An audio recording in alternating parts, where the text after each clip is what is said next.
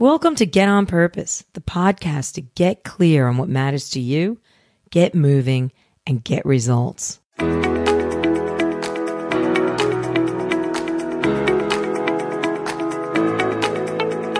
Hello, and welcome to Get On Purpose, Episode 6, Season 1.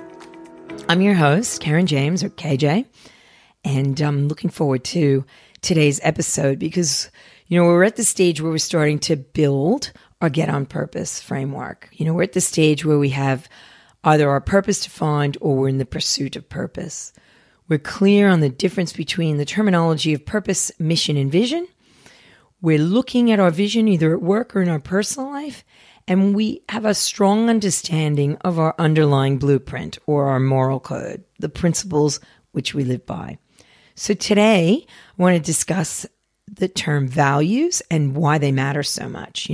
Values, you hear it a lot in our personal lives, in training courses, at university, and at work. Terms from accountability to wisdom, there are hundreds of words which reflect what is essentially the things that matter to us most. And most importantly, that matter to us most right now. And that's the real distinction with values, because values change. And I want to spend a moment just discussing the difference between what I call blueprint or, a moral code and this thing called values. Let's call the blueprint our foundational values. These are the things that don't change, independent of where you are, what you're doing, what your age. They're your rock. They're your foundation. They're the things, if you say thou shalt not kill, you're never going to kill no matter how bad life gets. That kind of stuff. So we discussed a lot in episode 1, if you want to have a listen to that. But in today's episode, we're going to expand into the broader context of values, what we value right now.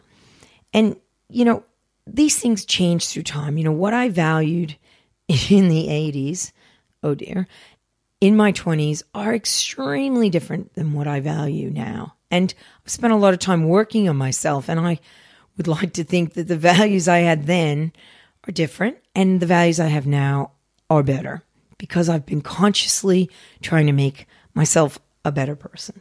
And I think the 80s were a time not quite like any other.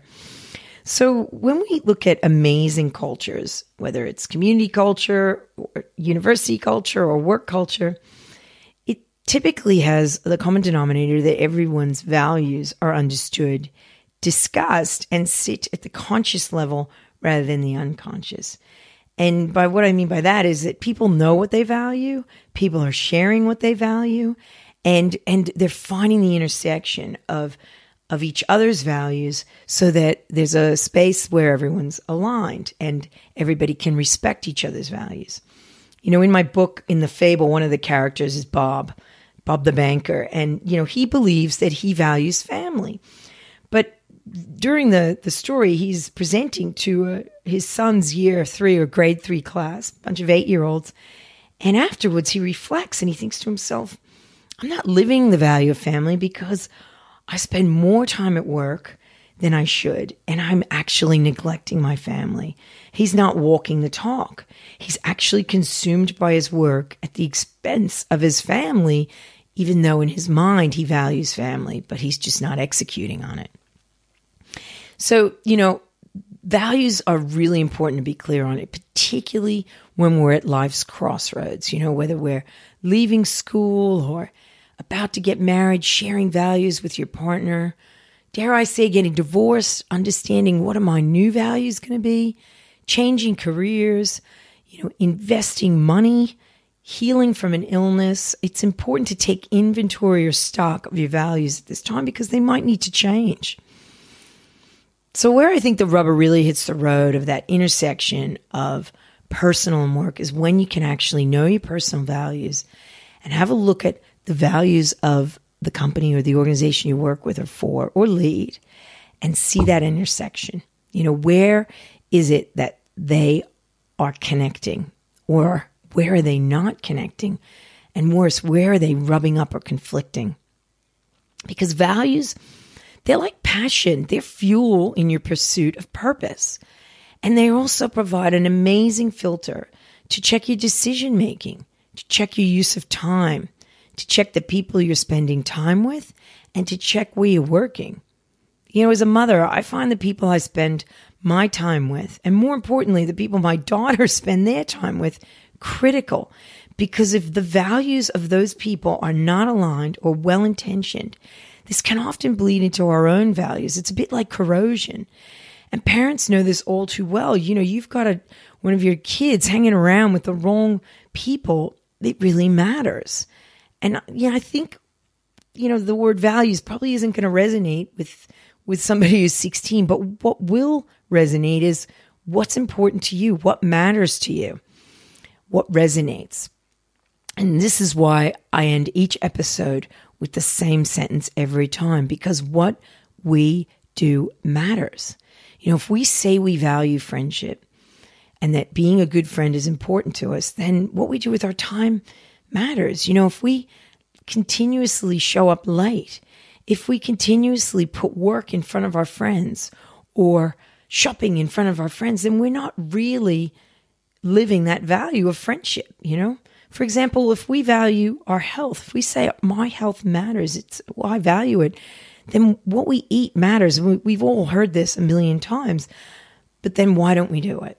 Well, it's just that life gets in the way, or we let it slip. We let our values slip to our unconscious, and we don't have them front of mind. So the same can be said about work.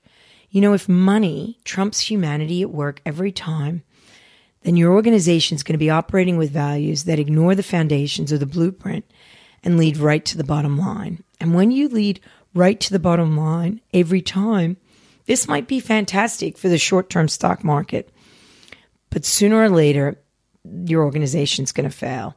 Good people are going to leave, and this simplistic value of just making money is going to catch up with you.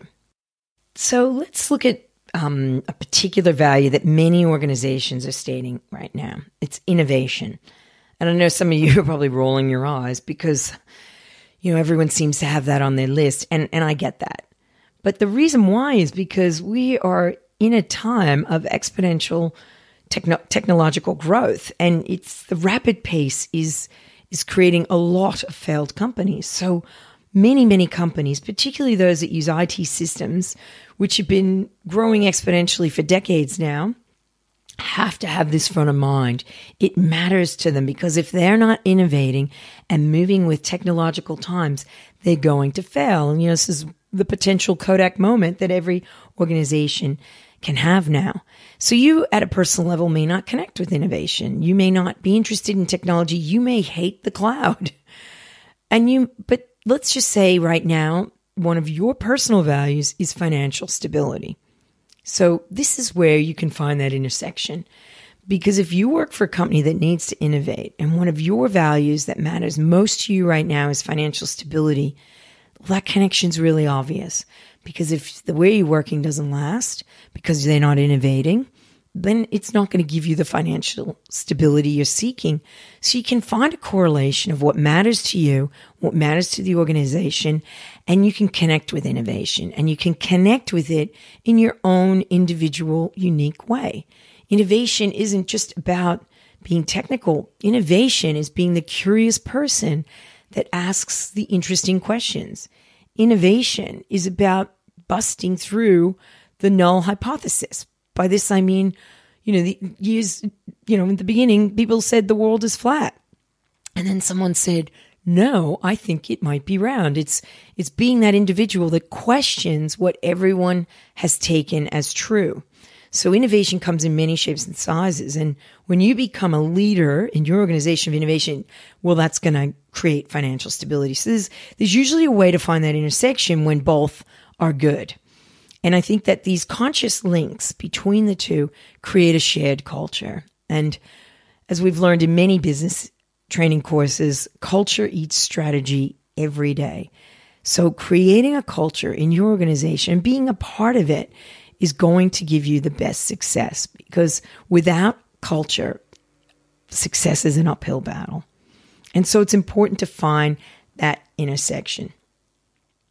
So when you workplaces, often these values are stuck on a wall or rolling on your screensaver or being, put on Facebook or Instagram.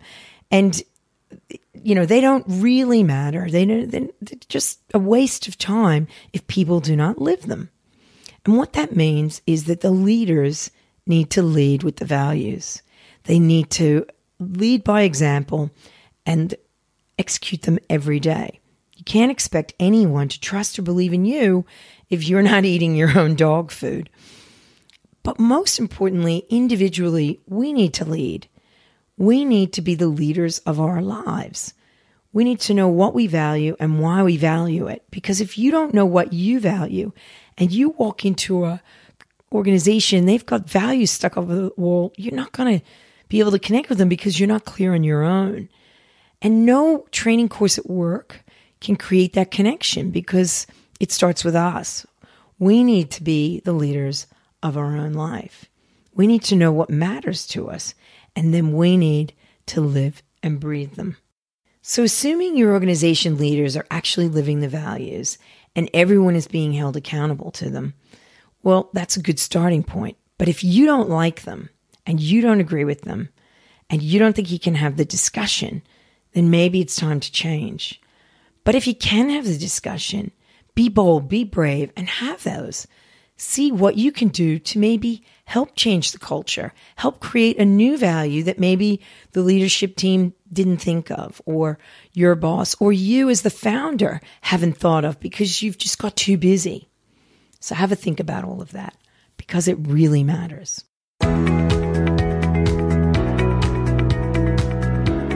So now it's time for my favorite part, our Get on Purpose action. And you probably don't even need to listen to it because you know what it's going to be. It's about knowing our values, both at home and at work.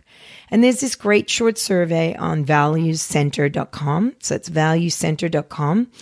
It's free, and you can just map out your top 10 values, and they'll email it to you, and you can start to have a think about it. But here's some questions to consider, and please take note. What are your values right now in your life?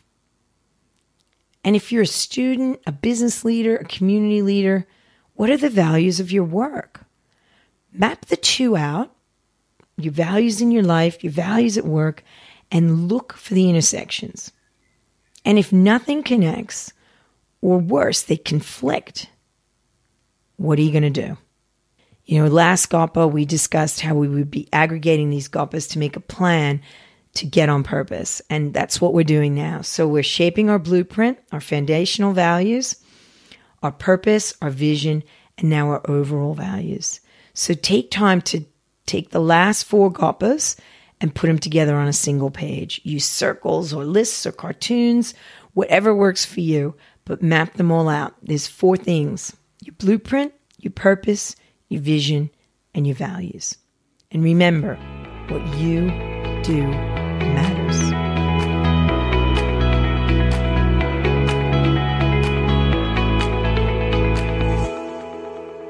Thanks for listening. And if you'd like to subscribe, we're on iTunes as Get On Purpose. And if you want to leave a comment or review on iTunes, we love it. Always keen to hear from you. If you want to get in touch, I'm on Twitter at Karen T. James. And I've got loads more info over on the website, KarenTJames.com. You can also, find us on social, in Facebook and Instagram, on Purpose Hub.